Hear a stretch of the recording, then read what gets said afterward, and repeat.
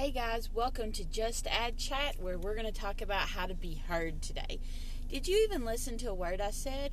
If you find yourself answering yes to that question a lot, you need to stay tuned.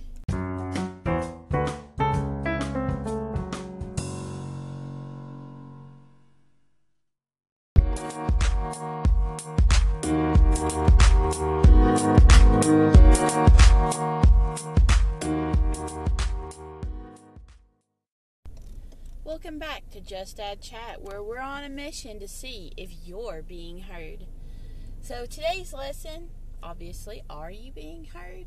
A lot of times it feels like our voice falls on deaf ears, especially men's voice. Sorry guys if you're listening, but this isn't an episode about men bashing, male bashing, and I want to use my husband as a perfect example.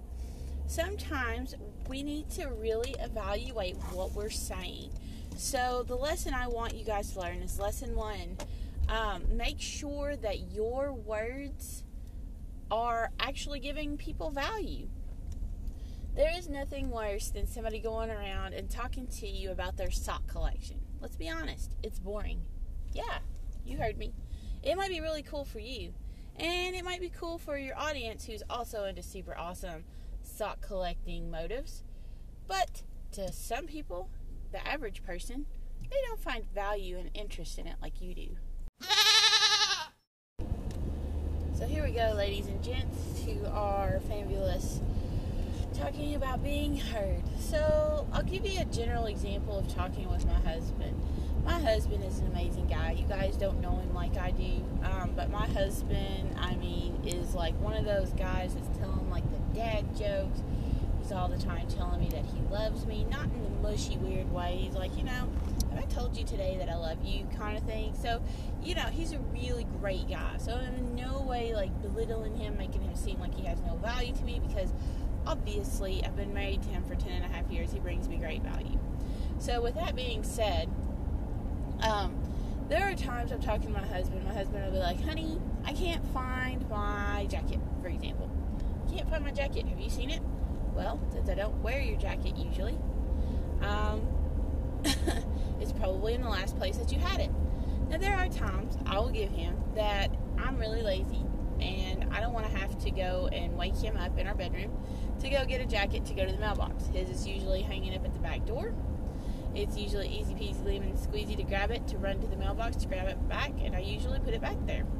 But every once in a while, I get distracted with a child or a phone call, and it gets hung up on the kitchen chair. So obviously he wants to know where it is, because he knows it's a possibility that I borrowed it. But if I tell him, I think it is hanging up, like I haven't worn it today, he'll go and he'll check and be like, oh, there it is. It really is there. Like, okay, thanks. But then there's other times that he'll be like, well, it's not there. And I tell him, I'm like, oh, I must have hung it up over the kitchen chair. I was in a hurry today.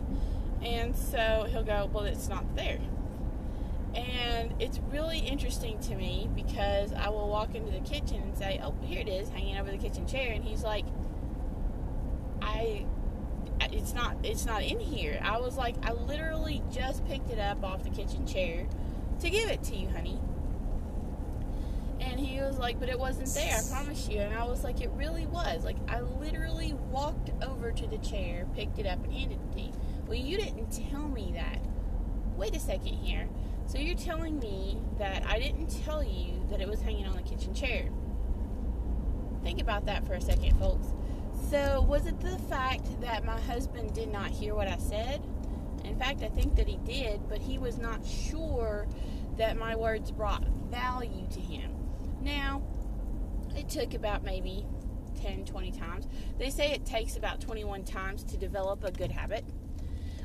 So by the time that my husband just finally got used to the idea of like, oh, if it's not one place, it's in the other. So it did eventually sink in, and it did eventually bring him value. Now I'm going to go into a little bit deeper, like talking about my kids, for example. My kids, a lot of times, will be sucked into their Minecraft world, to their YouTube, to Netflix, to their latest trendy TV show on the BoobTube. And, I'm trying to tell them, hey guys, did you feed the cat? And, they might say, yeah, yeah, whatever, or I might not get a response at all. So then I immediately have to jump into my mom voice of feed the cats now or consequences. And you talking about scrambling like ran all over the place. Like they're like, yes ma'am. I mean, I can see the adrenaline running that they know mom means business to get it taken care of and get it taken care of now. I don't like to go that route a lot of times because it's really not necessary, especially when it was a simple yes or no, or just go ahead and do it. So my kids will be like, I'll ask them, and every once in a while I won't follow up with it. I'll just go ahead and watch their actions. They don't move, they don't touch, they don't do anything. In fact, they stay exactly where their comfy little bums are, which is on the couch or on the computer chair. And the reality of it is their cats are in there crying their head off, and it's like they can't hear the cats crying at all. So I go through and I sneakily feed the cats because obviously I don't want the cats to go hungry. I'm not against feeding the cats. It's about teaching my boys responsibilities because the two cats that we have, Curious and Mittens, are Jaden and Liam's. Curious belongs to Jaden and Mittens is Liam's cat. So I want to teach my kids that, hey, someday you might be adults, you have animals, and you don't choose your devices over your animals. It's not just a status symbol. They're real living beings that you have to actually take care of. So, I'll ask my kids, later in the day, in the afternoon, did you feed the cats this morning? And they'll just kind of look at me and they look at each other. Well, Liam fed the cats this morning. And Liam will go, no, I didn't. You must have fed the cats this morning, Jaden. And Jaden's like, well, I didn't. So they're both looking at each other, and then they both look at me, and they're both panicked. Well, Mom, you didn't tell us to feed the cats. So it's pretty obvious that my kids were not paying attention to a word that I said this morning. And I was like, oh, yes, I did. I told you both. You both decided to play Minecraft or your other video games or watch YouTube. Neither one of you decided to take responsibilities. So in the afternoon, their cats get fed before they get home from school. And their cats are usually meowing and crying and rubbing up against them. They've missed them all day and they're hungry and all those things. And so the boys are petting and loving on them and ready to do that part, but neither one of them is ready to take care of feeding the cats. And my oldest son's job, he's almost 10. He'll be 10 in a couple of weeks, actually just in a few days. And his job is to clean out the litter box. When he's not available, my husband and I trade out. My 6-year-old is kind of getting old enough, but we want to wait a little bit longer with him. I didn't make my oldest son clean out the cat's litter box when he was 6 or 7. I kind of started when he was about in 3rd grade and 8 years old. And, he only did an okay job, taking off the top, wasn't really getting down in there and everything. It was more of a teaching process, you know what I mean? Now, he's almost 10 years old and he can do it really well now. And so we kind of wanted to do the same thing with my youngest son. So it's kind of mine and my husband and my oldest son's responsibility right now. So they were immediately going to their devices, and I had to finally yell at them again, stop. Have you taken care of your cats? Well, again, they're scrambling and they're panicked. So now let's talk about this in a business perspective. Are you a manager or are you in charge of a project at your particular company or business or workplace where you feel the same way? You're talking to your underlings, your employees, your co-workers who are really just not paying attention to you. It is literally like going in one ear and out the other. If you feel like that, so we're going to start with step 1. Step 1, again, with getting them to listen to you is to make eye contact. When you have established eye contact with your coworkers, they are almost forced into a position of paying attention to you. The second thing that you need to do on this task is you need to ask them, hey, do you have a minute? Are you listening? This is a big deal. Asserting the fact that it's a big deal will cause it for more attention. So we have a project that's coming up. We're going to use this as an example of why it's important to tell them to pay attention to the details. So our project is due, we'll say, in 10 business days, which sounds like a long time, but when you have a team of 10 people who's got 10 different things going on, that is like not hardly any time at all. You have to get together for a meeting, you have to get together with all the details and all the fine print of your project. So now it leads us into step 3. Once that you have established the importance of listening, you need to say what you need to say in less than 5 minutes. Sometimes I get it. You have to say something longer. Like you're in a meeting. Meetings sometimes can last 10 minutes, 30 minutes, even hours. Once you have that 5-minute window, go ahead and go through the outline immediately of your meeting. Let's say you're in a 4-hour meeting. Go over every single critical point in that 5 minutes right then and there. Use the rest of your meeting to go over each one of those in detail. Why? Because it's a good chance that no one is listening and the project is going to flop. Nothing is worse than being in charge of a project and looking like you cannot lead your team. It's awful. So I'm going to use a real-world example of proving this, okay? This actually happened to me yesterday. I went to Little Caesars to get a pizza. Actually, I bought several pizzas. I tried to buy enough to last us a few nights. My husband is a pizza-aholic, and if I don't watch him, he will eat an entire pizza by himself at night, because he stays up all night.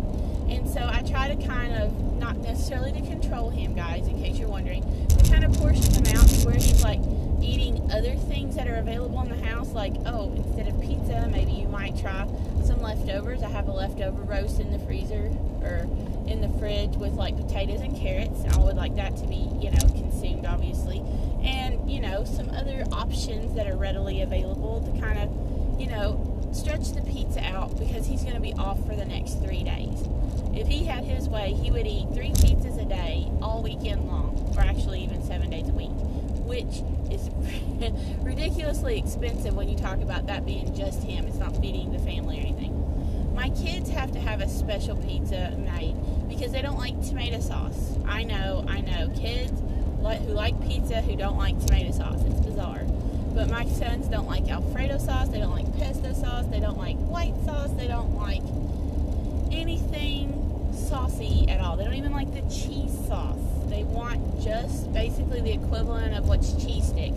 The pizza dough, the bread itself, and the cheese. They just want mozzarella cheese. And they don't mind like the cheese blend, but it's just got to be cheese and bread. So my husband's not satisfied with that. He's like one of those bring on the meats. It's got to have heavy meats. It's got to be deep dish. My kids don't like deep dish, so it always ends up being at least 2 pizzas. Well, I'm trying to kind of sort of watch my calories, and I prefer a thin crust because I still get the satisfaction of a pizza, but I don't have to eat as many calories, and I can stretch my pizza out longer for more meals. So I ordered 3 pizzas. My kids obviously always want breadsticks. My husband will eat all 8 of Little Caesars breadsticks in one sitting by himself, so I always buy him one, and I always buy me and the kids another, because me and my kids will take our time eating, and we might eat 1, maybe no more than 2, and those 8 breadsticks will stretch out, and so I go to Little Caesars. I had ordered it almost 30 minutes before, 25 minutes when I went to go pick it up, and it should have been ready. I actually even got the notification that said, hey, your pizza could be ready, but we haven't, gotten an official notification from the store. So I go in to check it. It's not in the pizza portal because I'd ordered it on my app. I was like, okay, so there's a problem with my order. So I go up to the counter, and they have everything except my thin crust. And so I hear the manager in the back, like, I'm not going to hear it because it's such a small store anyways. And she says, where is my thin crust? I fixed that thin crust myself 20 minutes ago. So there's like 4 teenagers in the kitchen, and obviously I can see them. I realize that there's like a counter, but there's a doorway between, so it's like it's not really hard to not see them. And there's all 4 of her teenagers on her shift working who have no idea what she's talking about at all.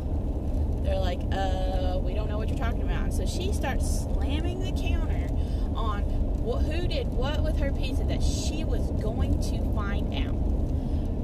Everybody was listening, but nobody had a single idea what was going on. One, nobody was going to own up to it, especially with her acting like that, yelling and screaming and banging on the counter with her hand. And two, she knew that she fixed the pizza, but the reality of it is she was putting the blame on the kids. Obviously, her employees may have done something. They probably put it in the wrong box, and it got put out in the hot and fresh, the $5 ones, and it got shipped out to somebody else who was like, oh wow, I got a thin crust for $5 instead of $6. Or they may have been disappointed because it was a thin crust and they wanted an actual, regular pizza. But anyways, so she was like super upset. So one of the students came out and flat out lied to my face like I hadn't heard anything and said, your pizza hasn't come out of the oven yet, so we're waiting for it to finish cooking. So I had to literally wait for the full 12 minutes for them to remake my pizza, to rebake it.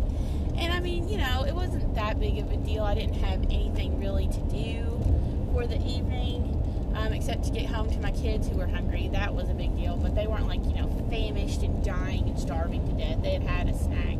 So, it was just interesting to me that this manager had fixed this pizza, had gone through and done the work herself to make sure it was done right because she did not trust her employees.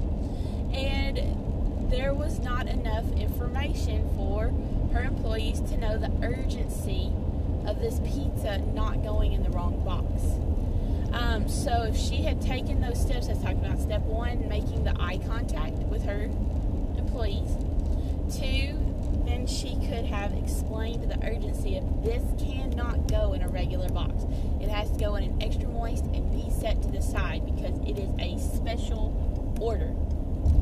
And 3, telling everything in less than 5 minutes, then it probably would have been a totally different story. I can't tell you how many times that I have gone in there and my order has been fine. It's been normal. It's been right. And we all are human and we all make mistakes, and I get that. But I wanted to use that as an example of, real communication. The only time that her staff was listening, again, is when she was banging on the counter, angry. And honestly, who wants to remember their boss as somebody like that? I had an employee one time. Actually, it was an employee. He was a customer. I take that back. He was a customer that had come into my business. And I was talking to him about some of the customer service skills. And he was talking about, he has problems with his employees all the time. And he said he had a remedy for it. So he said what he does is he always tries to talk to his employees and his underlings like they were adults, because they are adults. When they made childish, bad behavioral decisions, he still treated them like adults and presented it in a way of, hey, so we got this issue, and I was wondering if you could help me out. We'll say, for example, that he had an issue with the copier. Somebody's decided, obviously, to plant their face in their hands and do something stupid, and it's pretty obvious who it was. So we have an issue. There's somebody, and it's hard to tell with these photocopies, that, is abusing the copy machine and its usage, and it's wasting paper, it's wasting ink, and it's wasting precious hours that we really need to get this project done. When we find this person, do you have a solution to how we should handle this? And so the person, of course, automatically gets nervous and stuff, but he continues to play, like he's not really sure who it is. And so they're like, I'm not really sure. And he was like, get back to me in about 5-10 minutes. I'll come back to you if you haven't come back to me. And let's see if we can figure this out. And I want our whole team to work on it. So he goes and he involves 2 or 3 other adults who obviously know what's going on. But again, they don't want to sell out their coworker. And so once everybody's on board, everybody comes up with an idea of maybe they should make a sign for the photocopy machine, or maybe that once the person has been found, that maybe they should be talked, and the team comes up with as a whole on what kind of disciplinary action should be done. And so the gentleman said 9 out of 10 times he doesn't have to take any further action because it immediately stops. Because not only has the person been called out in a respectful manner, not by names, not by pointing fingers or anything, but, the whole team is now involved in this issue and realizes, hey, this is a big deal. Like, if we're short on ink and we're short on paper, we have to buy more, which now means that that pay raise that I'm really looking forward to at the beginning of the year is probably not going to happen because it's gone. All that extra income and profit that we've had is now going to office supplies. And so he presented it in such a way to where he is empowering his employees to where they feel that they take part in ownership into the company. So it's really important that we do that in our lives, not just with our coworkers, with our children. I mean, it's their home too. They need to claim ownership. It's going to be kind of hard to explain that to a 1-year-old because they're not going to understand what ownership anyways, because at one, everything is yours, right? It's my mommy, it's my daddy, it's my food, it's my toys. But the behavior can be learned. And so when we take that into, as they're growing, we start talking into age 2, 3, 4, 5, even all the way up to 10. Each year, they're taking a little more responsibility and a little more ownership in the family. Like, yeah, this really is my family. This really is my mom and dad. This is my house. And no, I don't like it being messy and dirty, and I don't like the idea of the electric company owning, that new skateboard or that new PC game that I would like to buy. Or for girls, it's that new outfit or rock concert that you were wanting to go to. And, taking ownership in that really helps to kind of divide the household responsibilities and creates a more functional adult. So when you're in your business, I want you to think about that. Your company is not really yours. It may be a piece of paper that's in your name, and you may be the CEO, you may be the founder, whatever your role is in your company. When you have taken on employees, they are now part of that company as well. There is a certain rhythm and a certain heartbeat that your employees bring. So I wanted to share all of that with you as far as being heard. So remember the 3 things that we were talking about. The first thing is obviously to make eye contact. The second thing is to even blatantly ask, are you listening, or are you available to listen, to empower the person. And the third tip is to say it in as short of a time as possible. Preferably no more than 5 minutes. If it takes longer than 5, you need to make sure that you have a 15-minute window. It's actually been scientifically proven that after 15 minutes, the average person has a hard time focusing.